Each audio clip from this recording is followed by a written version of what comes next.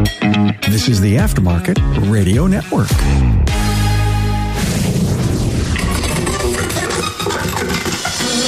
You know, if only we had a crystal ball to peek at the next 5 years. Now, as a shop owner, you might still be booked out 2 to 3 weeks, but with gas prices, inflation, the Great Resignation, interest rates, and new and used car costs, what do you need to pay attention to in the short term to continue to be profitable and relevant?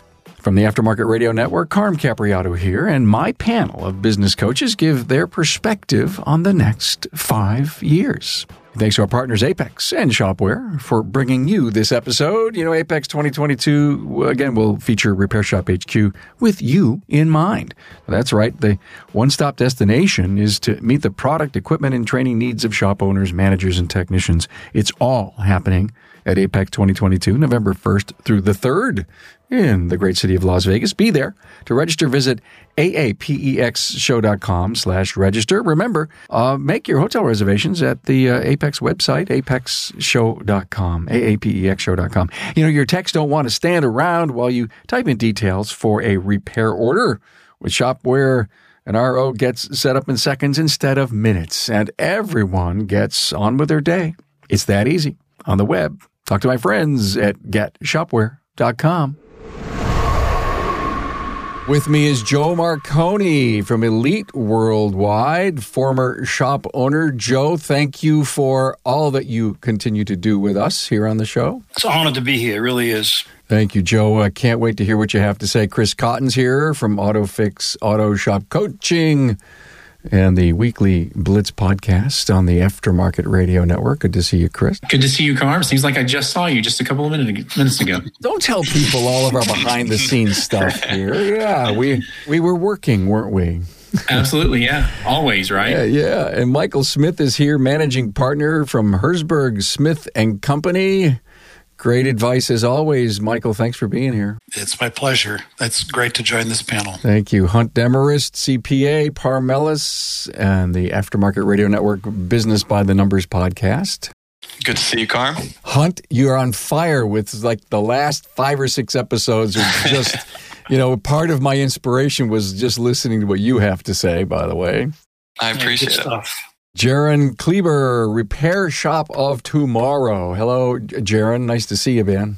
Hey, Carm. Appreciate you guys letting me be a part of this rock star panel and looking forward to it. Can't wait. All right. So a client comes up to you and says, should I be concerned over the next 3 to 5 years? Look at, I'm booked out 2 to 3 weeks. Yet gas prices, inflation, the Great Resignation, interest rates, new and used cars. Oh, my God, we're paying more for rock star talent. What do I need to pay attention to in the short term so I can be profitable and relevant? And, oh, by the way, guys, will it last? Will a recession account for job losses? What about miles driven? Fuel costs? People are working from home. They're not driving their cars. This episode is your best wisdom to keep positive, think on the right track for you. And I think our panel's going to knock it out of the park. Things are great now, but many factors are pushing back the headwinds. Hunt, was COVID a gift? I think for a lot of people, it really was. We were talking to people early on, you know, when this first hit and we were first start talking about the PPP and stuff. I mean, people were terrified about this. How am I going to pay my guys? Are people going to keep on driving? The short term, a month, maybe 2 months, depending on where they were, it was really bad. But I would say of my clients, 99% of them, this last 2 years has been the best of their career. Even if the sales were kind of maintained on it, they got a huge influx of cash with the PPP or other credits that are out there. They got some cheap loans on this. I mean, I had more people completely get out of debt than ever in the past. I had more people that came into this business underfunded and never had capital that actually have a savings account now, that have that rainy day fund. But there's also a lot of people that have survived off of this where if there wasn't a PPP, if there wasn't the EIDL, they might not have made it through there. And I think a lot of people are forgetting that a little bit too early. So it's smoke and mirrors at this current moment that we have to tell our clients, okay, you got a gift from the heavens somehow. Too bad everything that happened with COVID happened, but we cannot rest back on the fact that that this train is probably going to slow down one day. And I think that's what we are here to talk about. And so please, gentlemen, comment on each other. You don't have to wait on me. But I think this is the forward think of this topic, of this podcast here. First of all, I also think this is like a 6-hour podcast topic, and we'll do the best we can with it, right? So, Hunt, do you think we're going to see, outside of everything else, like a decline and, for lack of better terms, like a default on people being like, okay, I have to pay the idle loan back now. I've misused it, and it's easier for me to close than try to pay it back?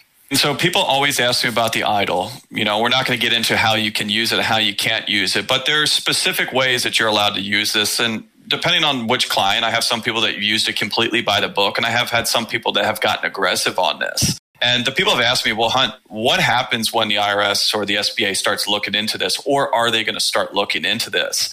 And what I've always told people is like, hey, the wording on this is very ambiguous. What this is intended to do is to keep your business solvent, to keep your employees paid, and to make sure that your business can survive. As long as you're kind of going under that same guise of keeping in the business, not buying a bass boat, not buying a motorcycle with it, I think that you're going to be okay because of what you just said, Chris. I don't know the numbers out there, and no one does. But the reason they keep on pushing back the first payment on these idle loans is because the SBA and the government in general is terrified on who's going to actually pay them when they say, Chris, you need to start paying me back. If I had to guess, 15 to 20% of that idle money that they gave out there, they're never getting back. Those people have maybe used it correctly, right? Let's say that you had a bar, a restaurant, or a concert venue. You got $150,000. That was a spit in a bucket. If you kept on paying your employees, you went out of business a year later, right? Unless you majorly pivoted. So they're going to go back and they're going to say, Chris, you had that bar and grill. Where's our money? And you're going to say, it's gone, right? I spent it. I'm out of business. Now they need to look into you and say, well, did you just take it out yourself? And then there's just a number of people, not firsthand, but I've heard of people that had said, hey, there's no personal guarantee on this. I didn't have to sign anything personally. So my business, my LLC got this money. I'll shut my business down. What are they going to go after? Now, this is the government, right? And so, yeah, you didn't sign a personal guarantee, but they create the rules.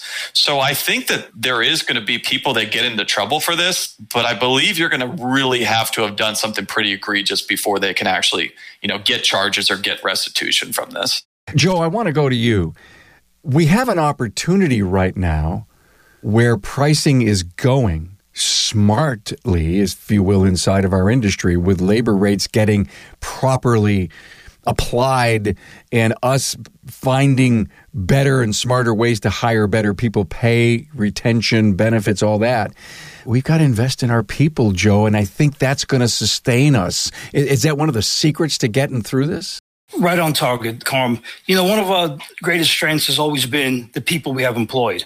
And, years back, if you think about it, the shop owner, typically, he was at the top of the pyramid. And in terms of everything, the decisions, marketing, directing the people, the workflow, he or she was directly involved with that. But if the company, your company, if you're going to grow in the future, you got to think in terms of and realize that you can only bring the company so far. Your talents, your strengths are only going to bring the company here. And while you can get away with that 10, 15, 20, 25 years ago in a small shop environment, the way things are today, you can't. You need to rely on the talents, the strengths of people around you. You need to assemble around you, your employees in particular, great strengths, great talents, and you need to feed off that. And you have to help guide them. You have to do all you can to find out exactly what matters to them too. See, and when you talk about career path, it's just not about what you determine is important for the company. It's very, very important to determine what's important for them, because that's why people jump around a lot today. You don't see people that have a career, they get a job, and then they kind of listen to the owner, the shop owner, the manager, and he directs you. He develops a kind of like a hierarchy of what you need to do. It's not that way anymore. It's not that way in the future.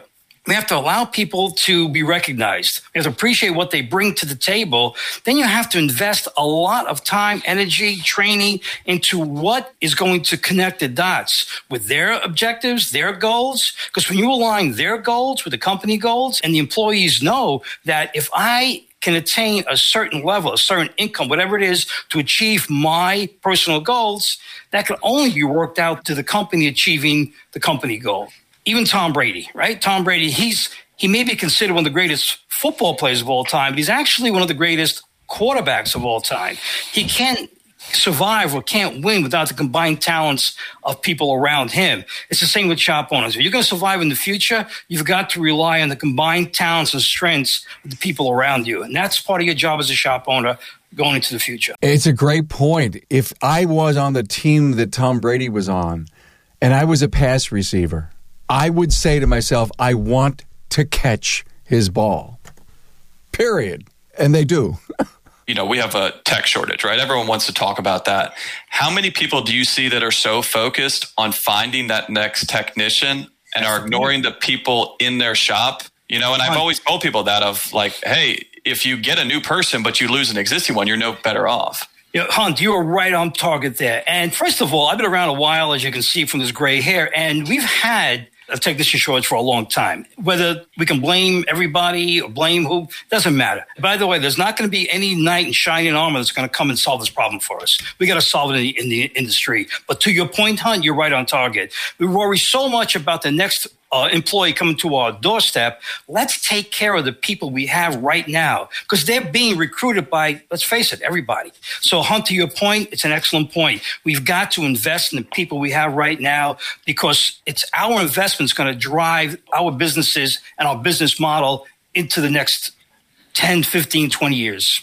What I heard from you say is people have to be working in their business in order to survive what's coming next and what they're getting through. So that means that they can't be fat, happy, and lazy right now and on their cruises, and shop owners haven't been in their shops for the last 2, 3, 4, 5 months, 8 months, a year. Yep. And okay, I just wanted to make sure that that's kind of what I got out of that. Well, so, you're right about that. I listened to your podcast earlier about, you mentioned that. And that's a great point. We tend to get complacent in business. And I was in business for 41 years. I've seen many highs and lows, many bad times, many good times too. And this will all work itself out. The strong will always find a way. The weak will always, let's face it, they won't find a way. So what we're talking about here, the good shops, the great shops, they take some of this information today, they will make it. They really will make it. But Chris, to your point, I agree 100%. Don't get fat and happy to a point where you're taking, like you said on your podcast, multiple vacations. You're on your boat. Yeah, you got to pay attention. It's your business. You signed the dotted line, right? You signed the dotted line. It's your business. Take care of it. But you can't take care of it until you take care of the people around you. Because like Zig Ziglar said, you can get everything out of life you want if you help other people get what they want out of life. Right? Man, were they smart back then, huh? Oh, yeah. Michael, we have to pay attention to what the hell's coming out of Detroit. You know, it's all about customer, and people and hiring. But again, I think this multi-pronged role of the leader of your business has to constantly look at technology, too. I love this conversation. There's all kinds of angles that we're looking at. The owner who wants to sell his business into the investment community, not necessarily to his lead employee or his team, his or her. The investment community understands the power of people. They will pay more for a business that the owner is not dialed out of, but not having to work in the business every day. So a savvy owner who is in this for a 5 to 10, maybe a 15-year period, who wants to get as much out of the business on the back end as possible, if they're not going to sell it to their lead service advisor or their lead tech, should spend time figuring out, and all this comes together this way, how to dial up the team, that the team can be as strong as possible, stand on its own, run the business as if they don't need the owner, and the owner then is next to the business and doing what? Growing it potentially, adding more locations. I have a group that we get together and talk about what does it mean to be a little mini M&A consolidator? How do you set yourself up as an individual store to go out and to buy other shops? And what do you look for? How do you bring them in? How do you make it as profitable as possible and not turn your apple cart upside down? And a lot of it comes back to this whole exit strategy question. How long are you going to be in the business? Why did you build the business in the first place? What do you want out of it when it all comes to an end? And it really does flavor what comes out of Detroit. If you have a 5, 10, 15-year period, the car companies are relooking at all of their basic business strategy. They've got 4 things that they're looking at that are not traditional auto company issues. I wrote them down so I wouldn't miss one of them on here. The connectivity of the car to the internet, the alternative drivetrains that we all know are taking longer than we thought, but they're out there. The shared mobility issue of calling up a car and having somebody pick you up and take you somewhere, and autonomous or ADAS technology. And all four of those things are swirling in their heads where they realize we're not going to be selling cars to kids anymore. They won't buy cars from a dealership. They're going to get picked up in a ride share. Once everything goes autonomous, they're not going to crash into each other. The car is going to change. Brands are going to go down. And again, this is not 3 to 5 year window, but here's the point. If I own a shop now, and I want to do this 10 to 15 years from now, I need to have these things in my head for the next 3 to 5 years. And I agree with this group. One of the greatest things you can do is light your team up, teach them how to know all of the things we're talking about here, and draw the very best in the industry to you so that they can't go anywhere else to find a job where they're going to learn what you're going to teach them. That's my 2 cents. Hey, Carm here. Now, when it comes to technical and management training, nothing beats the caliber of classes and expert trainers that Apex puts together for Repair Shop HQ. And that's because a panel of shop owners selects the best training that will drive your business forward. Training is geared toward shop owners, service advisors, and technicians. Technical classes will include ADAS and calibrations, hybrid and electrical vehicle case studies, CAN bus diagnostics, electrical diagnosis, and using current probes to diagnose drivability dilemmas. On the management side, you'll learn marketing strategies that work, employee retention practices, building a culture that employees will embrace, and more. Expert trainers in this year's lineup include Mike Reynolds, John Thornton, Eric Ziegler, Greg Bunch, Bill Haas, and Kim and Brian Walker. Repair Shop HQ training will take place at Apex November 1st through the 3rd in Las Vegas. To learn more, go to aapexshow.com/training. Hey, aren't you tired of being tired after a crazy day at the shop? Take the frustration out of your work by speeding up the processes that bog you down. Start a repair order based on a canned job. Check. Order parts from a menu that includes every supplier within seconds. Check. Now send all that information with photos or videos to a customer via a live chat on their phone. What? No, I'm not kidding. Check that box. Get an approval faster than ever so you don't tie up a bay for hours. Check. Hey, it gets even better. Once they see the summary of work they need next time, they ask you to fix 1 or 2 more items today. Boom, that bill goes up and you make more. Then, get this, they pay you on their phone before they even pick up their car. This could be your life, my friend. Talk to my friends at GetShopware.com. Imagine having a healthy discussion with your team if it's on your Monday morning meeting and just bring some of this stuff up and say, I know this may sound a little Star Wars-ish, but we have to think that through. We got to do repair order audits today, but we still have to pay attention, okay? And I think exciting your team, the fact that they look at you as a leader and says, well, he's thinking like that and thinking down the road. You talk about career pathing, Joe? I mean, come on. If we're thinking future tomorrow, capitalism will find a way. Bring on those EVs. We can get Tesla parts now from people. And one of the other things is we've gotten, let's just say that we're a little fat and happy because there's a lot of MSO stuff going on. Now, oh my God, I got this money. We're having success. I'm booked out 2 or 3 weeks. Let's bring on another store and then another store. But you can't go forward unless the systems, operations, and procedures are right, Jared? Yeah, exactly, Carmen. I just want to touch on what Joe and Mike said. When we talk to a lot of people and our clients, we talk about it's not about the one, it's about the all. And that's really important. I had a client come up to us at the expo in Vegas and say, last week I paid out more incentives to my team than I've ever done in my 20 plus years of business. And I said, well, tell me how'd that make you feel? And he said, I hope I pay out more next week. I mean, I think we can all resonate with that message, right? It's when our technicians know our system operations procedures and they're doing what they need to be done. Our service advisors understand it. Everybody starts rowing the boat in the same direction. Yeah. That's when the shop wins. And I think that gets lost when any of us are talking to our clients that, they think, okay, well, what do I need to do as an owner? But one of the things we focus on, again, is putting those processes in place so that everyone in the shop is on the same page. Yeah. And investing in your people, to me, that's the biggest thing that you can do as a shop owner today. Yeah, is make sure you've got your team. Because if your team's going to work for you every single day and you're treating them and you're incentivizing them to do their job correctly, then as an owner, a byproduct of that is what, right? You're going to be more successful. Yeah, but Jaron, well, to your point, though, these systems and policies, procedures, it used to be the responsibility of the shop owner. My generation was, it's my business, my responsibility. It's my job to do all this. I set the standards, I set the training, I set this. It's just not that way anymore. And you're right. I agree with you 100%. In order to get everybody in the same page and rowing in the same direction, there has to be some sort of structure involved. But in order to have that work, you got to have everybody included on developing those systems and processes. When I teach my clients and I coach them, I tell them, I says, I'm coaching you to help your people become better, because no matter how good you are, you're only going to get here. You got to bring your people around you, make them better for you to be better.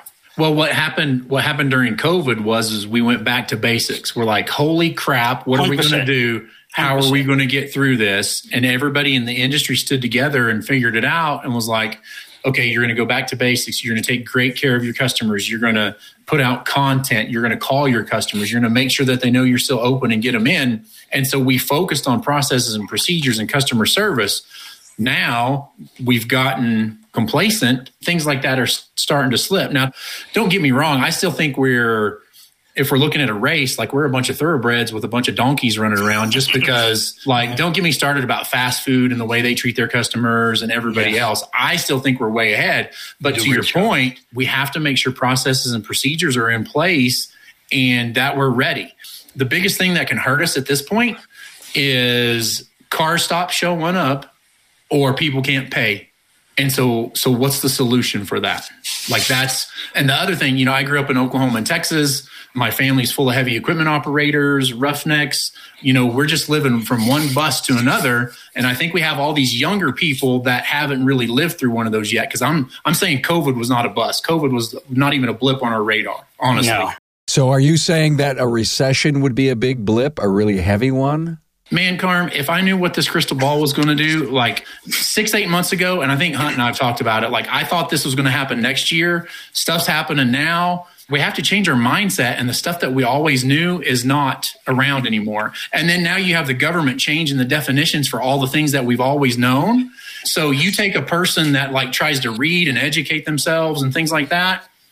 How can you even do that if they're telling you we're not in a recession because jobs are here? To me, and somebody can maybe correct me, somebody smarter than me, maybe Hunt, the jobs report will always look better because we always have people looking for jobs. So they're just going to go from one job to another. And as long as it's all witchery and voodoo at this point, right? So I think the COVID comment that Hunt started with and some of the notes that, we shared recording here, COVID gave, in my opinion, a lot of our shop owners a false sense of success. And I say that with all due respect, right? I ask the question a lot of times, do you feel like your shop's plateaued? And I get, people look at me like I have two heads because car counts through the roof, everything's great.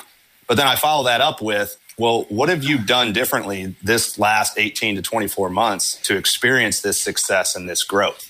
And most of the times they haven't done anything different, right, Hunt? It's just a byproduct of the marketplace that we're in. That's a good point. That's what's scary, right? For really all scary. of them. We've got to make sure that if they're having that success, let's keep shining that jewel and let's keep it rolling, because I think things are going to start to shake out a little bit and we're going to have to be on our A game.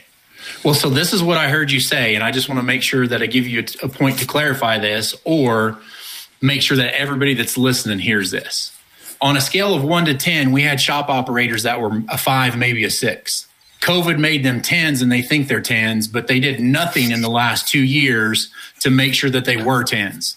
So when the rug gets jerked out from under them, they're going to be a 6 or a 4 because they haven't bothered to do anything in the last 2 years and they're not ready. And holy smokes, it's going to be a rude awakening for you people that are in that situation. Well, let me build on what you said, Chris. There's a trend that we haven't talked about on this, and it's been beaten to death, is the baby boomers getting out of this industry. And that hasn't gone away. these guys are still getting older. And idle loans, gave them another respite to have a little money in the bank, and I'll see what happens later, and maybe I stay a little longer. The older these folks get, they're going to get out. And what it means is there's going to be a lot of turmoil and an awful lot of turnover. And people, if they were happy techs and service advisors working for those folks, they're going to now potentially be in the market looking for something to do. If those guys lock their doors, then their customers come up for grabs. And, the private equity world looks at baby boomer owned businesses across all industries and believes that 80 to 85% of them are not worth making a private equity investment in because they've been run like a cash machine. They haven't been run like a value-based business. So what it means is if 2/3 of the owners in this industry now estimated are baby boomers and 80% of them don't have a business worth selling, over half the industry is going to sort of curl up and blow away in the wind and come up for grabs.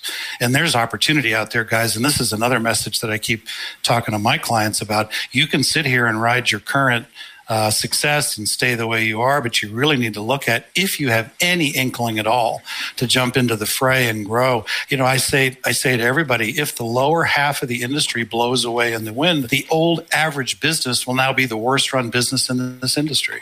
Bar is going to keep getting raised in a way, running business as a business, not running a shop as a shop, but a business as a business like it's never been raised before. And to me, all of our owners have to be out on the front end of that, teaching their people that too, so that we're passing that down to the next generation. And that's what you use to keep the rock stars on your team. I think there's a great comparison to that, right? Like, look at what's happened to all the family farms in America. All the family farmers, for whatever reason, didn't try to make it work. They stayed stuck in their old ways, whatever, and they got gobbled up by these bigger, I'm not going to say better operators. They just were able to find them making money. But I really see that, that's kind of what's happening now. Like, this is like you have, and if you don't think there are people out there with just hundreds of millions of dollars that are just gobbling up independent repair shops, there are dealers in your cities that don't want to be seen. They want this extra arm. So you've got cities now where the Acura, Honda, whatever dealer, they're going out and buying independent repair shops, and they're just leaving them the same and making sure that they are labeled independent repair shops, but they are not owned that way anymore. There's a couple of aspects on this. I mean, the first one is like what Jaron was saying, of no one's doing anything differently, but they're making more money, right? So it's, what's the saying? The definition of insanity is doing the same thing twice or doing the same thing over and over and expecting different results. This is kind of the inverse of that. You're doing exactly the same thing and you're getting different results out of it. So is it actually what you're doing, or is it outside forces? Also, what I feel like is when COVID hit and everyone got scared, everyone was very focused on their business, trying to drive stuff. And then things got better and people kind of went back to what they were doing, forgot how scary it was it didn't have cash, right? And said, okay, everything's fine. This is over with. And what that is just kind of a reactionary mentality of like, hey, something happened, something goes bad, so I need to change it. Versus it's like, hey, we need to be looking forward. Hey, how do we position ourselves so that when something does happen, we're already the ones there? Like what Mike was saying, I mean, where this industry is going is going to be a consolidation, right? That's why private equity is in this industry or trying to get into this industry. It's one of the most fragmented, it's probably the most fragmented trade out there because there isn't really the large national, regional players to the level that there is in other trades. Now, how they're going to try to get there is going to be a little bit tricky, but with the new technology that's coming out, there's going to be older shops that are left in the dust, right? They're going to be aging. They're going to say, hey, either I put a lot of money in training, tooling to be able to do these newer vehicles, or we can't work on anything newer than 2015. And you can get away with that for a little bit, but eventually they're going to go away. And what ends up going to happen is instead of having 100,000 shops, there's now going to be 40,000 shops. Now, the good thing is the people that are forward thinking and are doing the right things are going to come out on the other side, and maybe we're no longer talking about a tech shortage, right? Maybe we're not talking about a labor shortage because there's less shops out there. But, to be able to get through that is not going to be the easiest thing for anyone, business or employee-wise. Think of your client base and how many clients you have. And please don't answer this because it's very personal, but I want to know if your client base has grown. And the reason that I want to know that, or I'm curious about it, is with this prosperity, quote, quote, quote, prosperity going on, Do clients still think they need some help and guidance from quality coach? I think the good shop operators ask for help. So the biggest part of growth for me in the last 18 months has been people from outside the industry that saw it for what it was and saw it for the cash cow that it was. And we were pandemic proof and everything else like that. And they're like, holy smokes, I have this money that I got $1 million in idle money for my business. And I can go out and start buying up auto repair shops. And I don't know that business at all. So how do I get into that business and learn it with no background in it? And so those people reached out. And so 25% of my business now is people that have never been in the industry before. Yeah, sought out help. I'm seeing the same thing. And I can go back to when I started, where it was typical was a mechanic, technician, turned shop owner. That's what it was. You were a great tech, became a shop owner. It's not that way anymore. We're seeing more and more people that want to become clients, want to become coached, that really come from different industries. They want to be coached. They bring a different dimension of how they think. They don't think as a technician, which is, I don't want to judge that. In some ways, it's actually better not to think as a technician. They think as a business person. So, to Chris's point, yeah, we're seeing people now that really want help that are not from the industry, but understand that this has to be a business and run like a business. Well, and you could also be said that now we're getting into second and third generation shops where grandma and grandpa did pretty good. Like they weren't, they were able to take the kids on decent vacations, had a good upbringing, and they were able to cash their paychecks. Yeah. But now you have people that have left the area and they come back and they're like, hey, grandma and grandpa had something pretty cool here. How do I take it to the next level? Right. And they weren't necessarily technicians. They were just from maybe people. Not even exactly. Close. Yeah, we've seen that too. Yeah. Carm, I'll answer your question. I have had great growth, and it's been in the top end shops that have been saying, I want to jump into this changing fray. I don't want to play the way it used to be played. And we did ride out COVID, do have a bunch of money in the bank, and I want to be on the edge of what it turns into. And so there are people that that are touching me out there that are come from outside the industry, but a lot of this is folks that are in the industry saying, no, I want to take my game up a notch and let's go do this thing. Yeah. So, yeah. With Chris, Mike, and Joe, same thing with what we're seeing in a coaching world. It's you kind of got to raise your hand a little bit, right? And say, I think I need a little bit of help, but you have to be open to that help.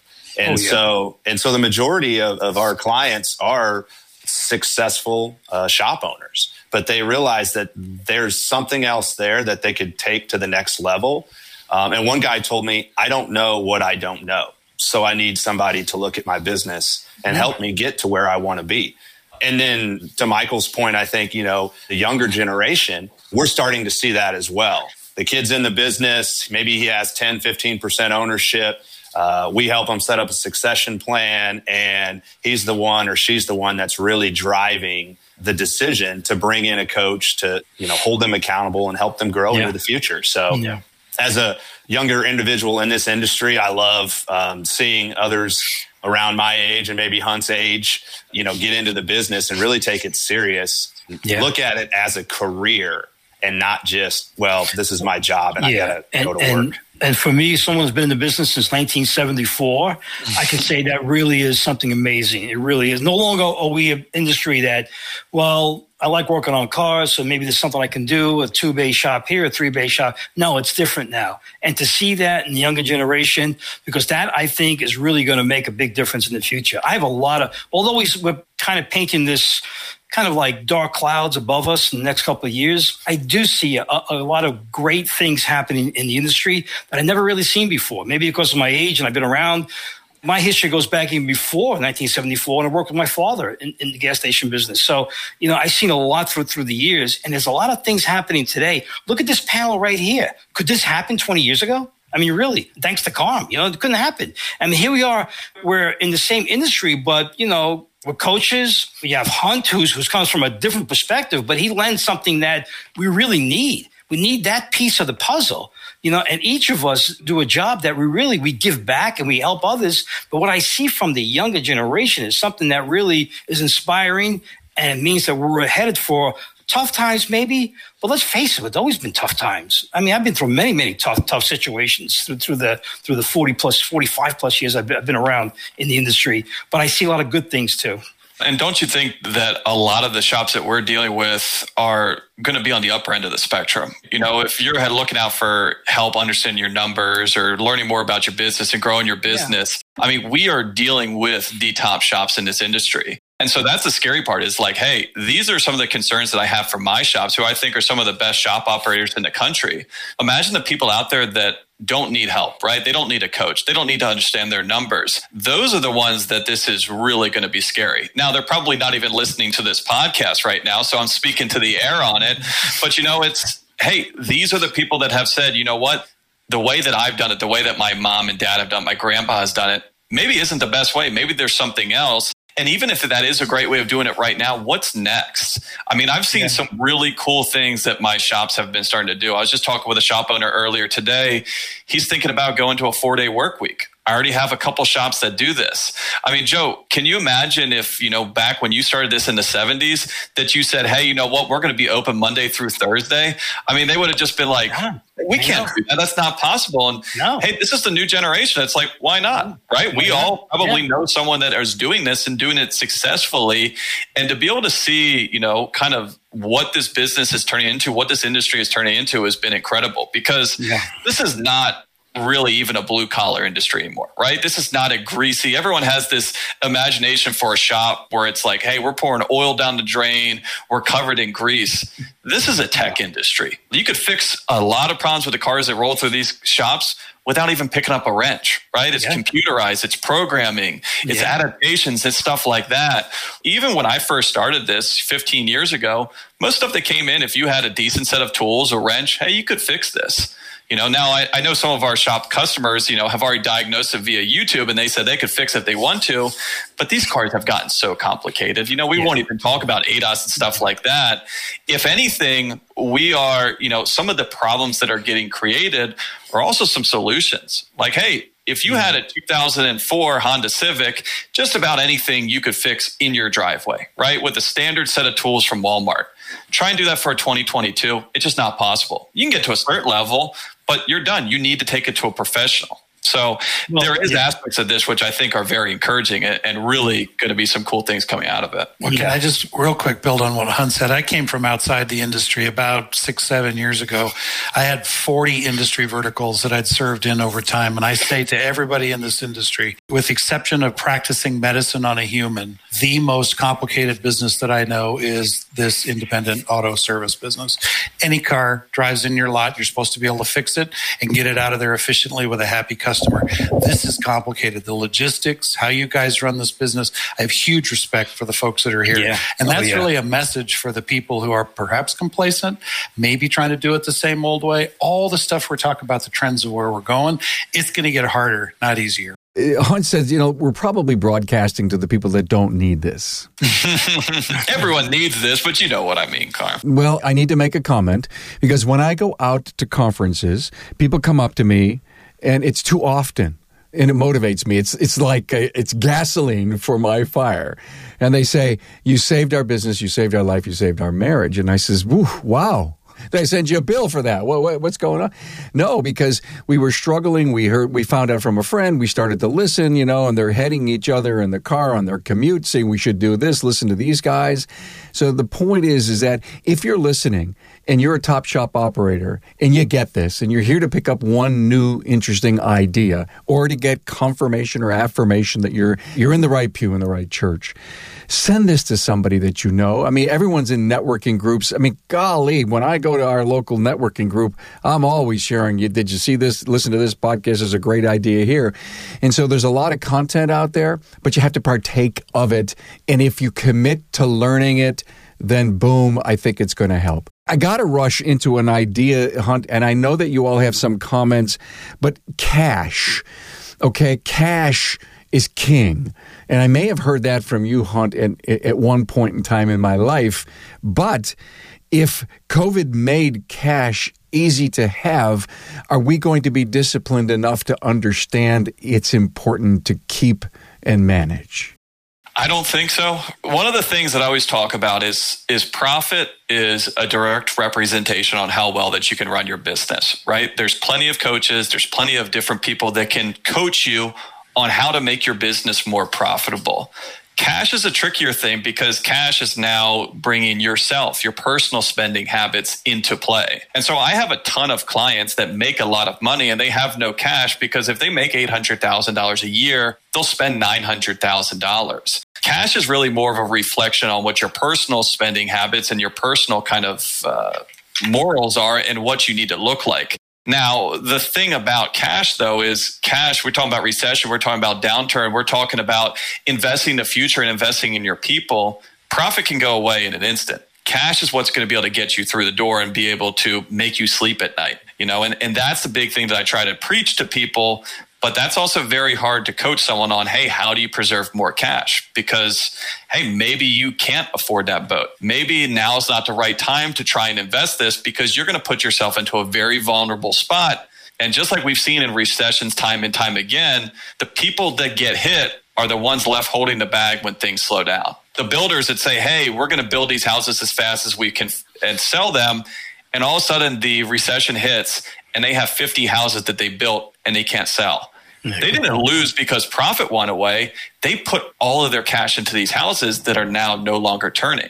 And that's the scary part, that it's like, yeah, expansion, growth, reinvesting, doing other things takes risks and a lot of times takes cash, but you can't jeopardize what you have now because most of the people that we're talking to, this is not one line of business. This is your only line of business. This is the only thing supporting your family and all of your team's family as well. It's a good point. And on the same thing, I mentioned credit earlier, but now one of the things, car can't goes down or people can't pay for their repairs, right? I don't understand it. Again, I need somebody smarter than me to explain it to me. I can go on to Amazon and click a button and order a 4-pack of underwear. And what pops up? Hey, would you like to pay for your 4-pack of underwear in 4 easy payments? Well, sure. What are these people teaching all of these other people? And I read something this morning. JP Morgan came out and said that there was $41 billion in credit ran up last month.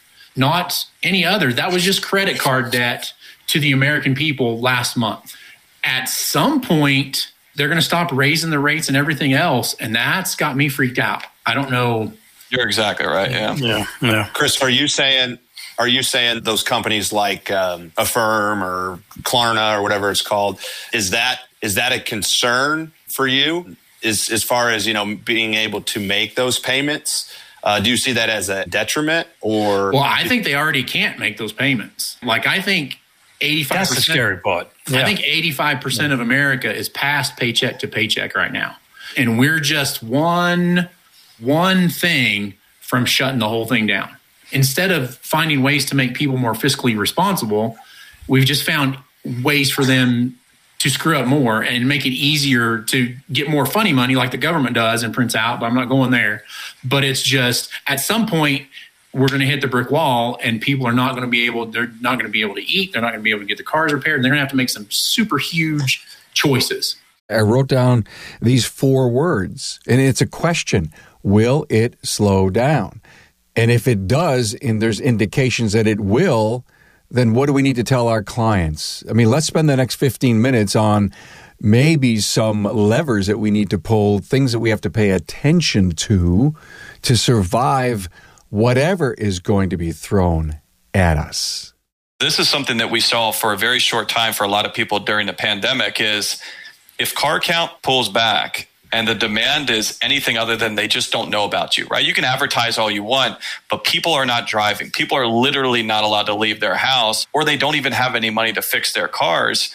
I don't care what kind of direct marketing you're doing. I don't care what kind of Google SEO that you're doing. That's right. How can you coach someone that's you looking at it? We've all seen the shops where you're like, you're pricing stuff correctly. You have a great culture. You have a great reputation. You have the world's best website. You're doing 80 cars a month. You need to be doing 120. That's what this shop needs to survive.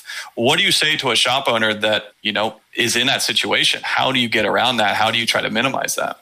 I mean, if people aren't buying, they're just not buying. But we're talking, here's the component, like several people in the industry weren't in our industry in 2008, 10, 12. So they don't know what that was like. If you don't have cash reserves, like 4 to 6 months to stay open and try to weather the storm, if you don't have creative alternative ways for financing, the only thing you can do at that point is cut expenses and, maybe you, instead of having 3 service advisors, and again, we get lazy, we get complacent. I want to go to the lake. So now I have 4 service advisors and a scheduler when I really only need 2 or 3. Yeah. And so I think, I don't want to get into this too much, but I also think that that's part of the technician thing is some shops probably have 1 to 2 more technicians than they actually need. And if they worked better at getting productivity up and some other stuff, they could let those people back into the pool and there would be more people out there. I love that idea. It's like the toilet paper during COVID, right? It's like, hey, we really run out of toilet paper, or is Carm back there with, 3,000 rolls of toilet paper for the next 30 years? Yeah.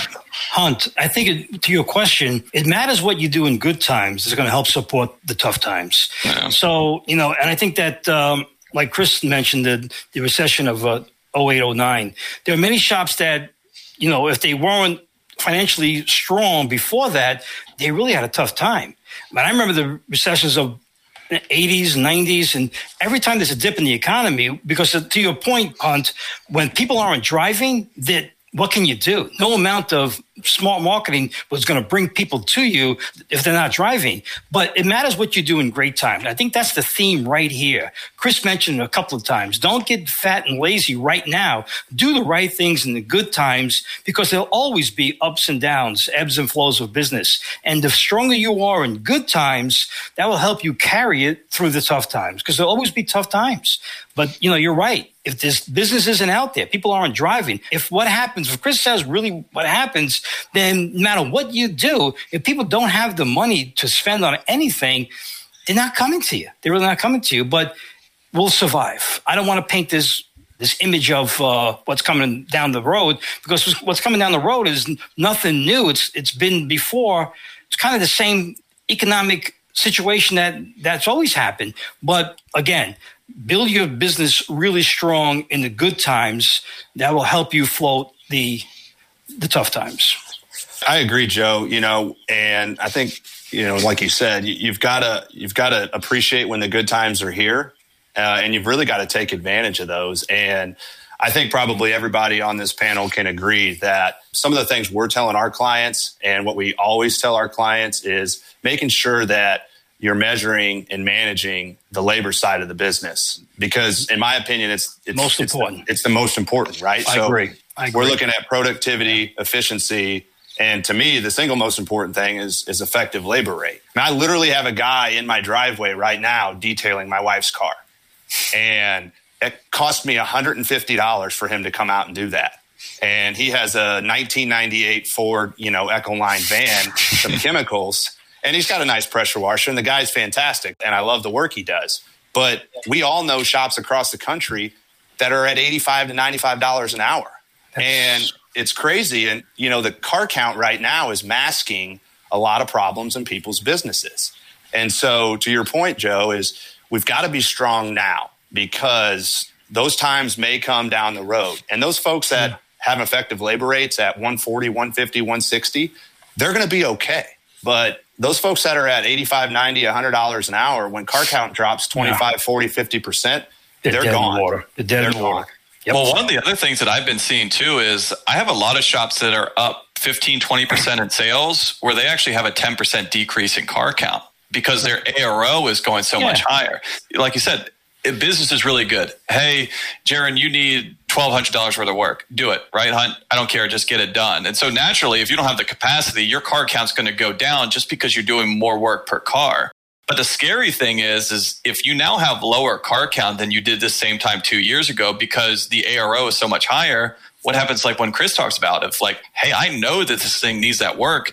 I just don't have the money for it. So I'm going to say no because I just can't afford it. Because then you could literally have a 50% decrease in your sales with the same exact car count. You go from $800 ARO down to $400, your sales just got cut in half with the same amount of cars. Yeah. So again, you then have to double your car count just to try and get back to the same amount of sales that you were at before. Yeah. That's going to be hard for any sort of marketing, no matter what you're doing.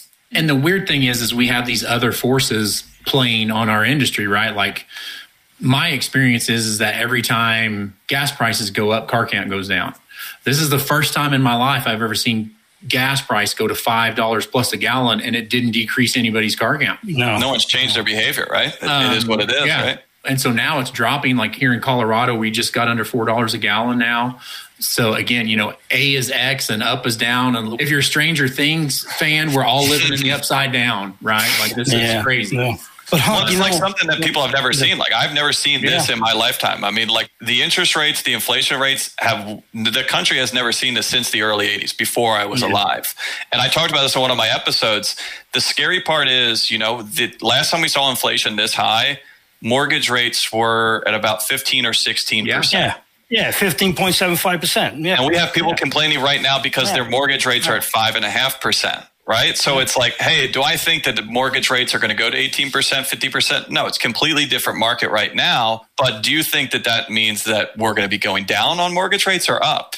Same with car financing, same with credit cards. Most of the country is in debt, where America is a very consumer driven economy, right? Spend more than you have. Anyone that disagrees with that, hey, have your payroll run on Monday instead of Friday.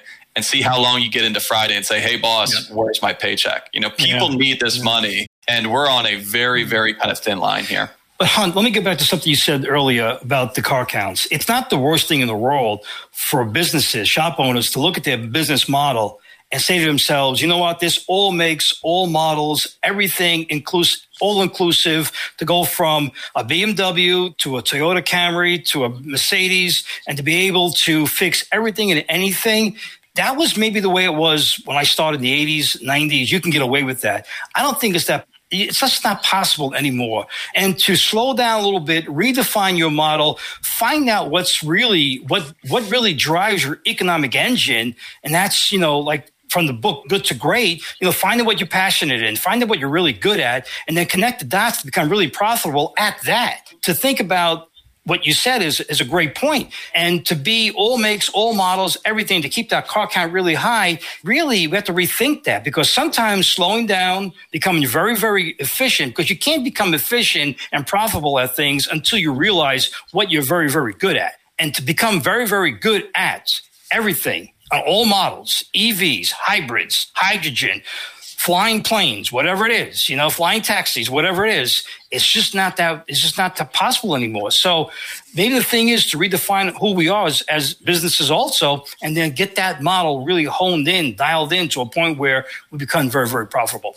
Yeah, but you're exactly right. The entire world, the entire economy is going to specialization. Like, look at all the people on this, right? I have an accounting firm, and 99.9% of our businesses are auto repair shops, because that's what we know, that's what we understand. Yeah. Look at doctors. Like, their general practitioner is gone. Everyone is specializing. Lawyers, you name it, everything in this world is getting more and more hyper-focused because things are getting more complicated, and you can provide a different level of service. And we're already starting to see that in, the shop owners world right now.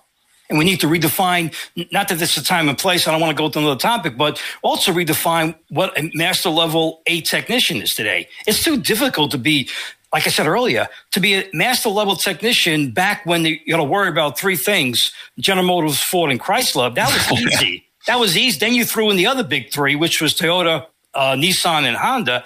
Those big threes and the big six, you can do it. But today, I don't know if you can. So maybe the undercar guy who's a very proficient, he knows wheel alignment, steering angle sensors, ADAS, maybe that's a specialty of its own, and that's a master level. Then an EV master level. So, and to your point also, pediatricians, internists, radiologists, they're all considered doctors, but they all specialize in one particular area of medicine, right? There's a lot of things happening here, and maybe it's time to just look at ourselves internally and say, maybe a different model is not the worst thing in the world. Maybe slowing up is not the worst thing in the world.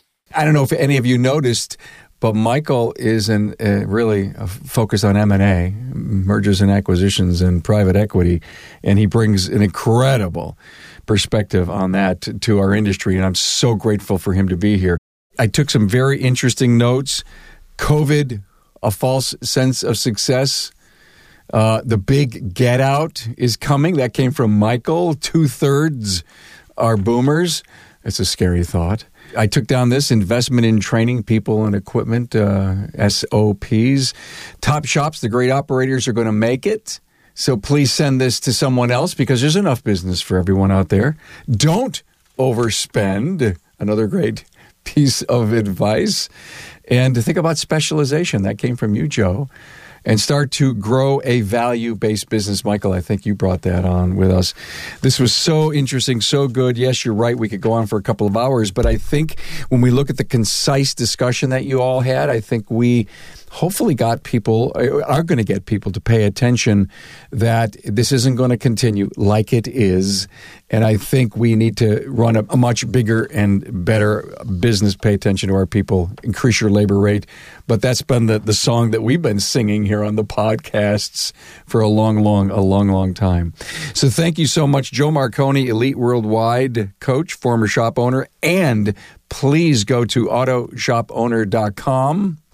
It is an incredible site. Just please go and join that and get all kinds of great content. Now, Joe, I think you write a blog there almost every day. Every day. If you love the things that Joe had to say, go to autoshopowner.com. Chris Cotton, AutoFix Auto Shop Coaching on the Weekly Blitz podcast from Chris. Michael Smith, managing partner, Herzberg Smith & Company. Michael, too bad we lost you at the end. And Hunt Demer, a CPA, Parmelis. Yes, you do look a lot younger than you are, really. looks like he's in high school. I know. A Business by the Numbers podcast. All clients, so 99.9% are all shop owners, so this guy knows what he's talking about. And Jaron Kleber, Repair Shop of Tomorrow. Good stuff, Jaron. Thanks for all the great stuff. Okay, guys, thank you so much. Appreciate you being here. Thank you. Great time. You guys. Thanks, Carm. Thanks for being on board to listen and learn from the premier automotive aftermarket podcast. Until next time.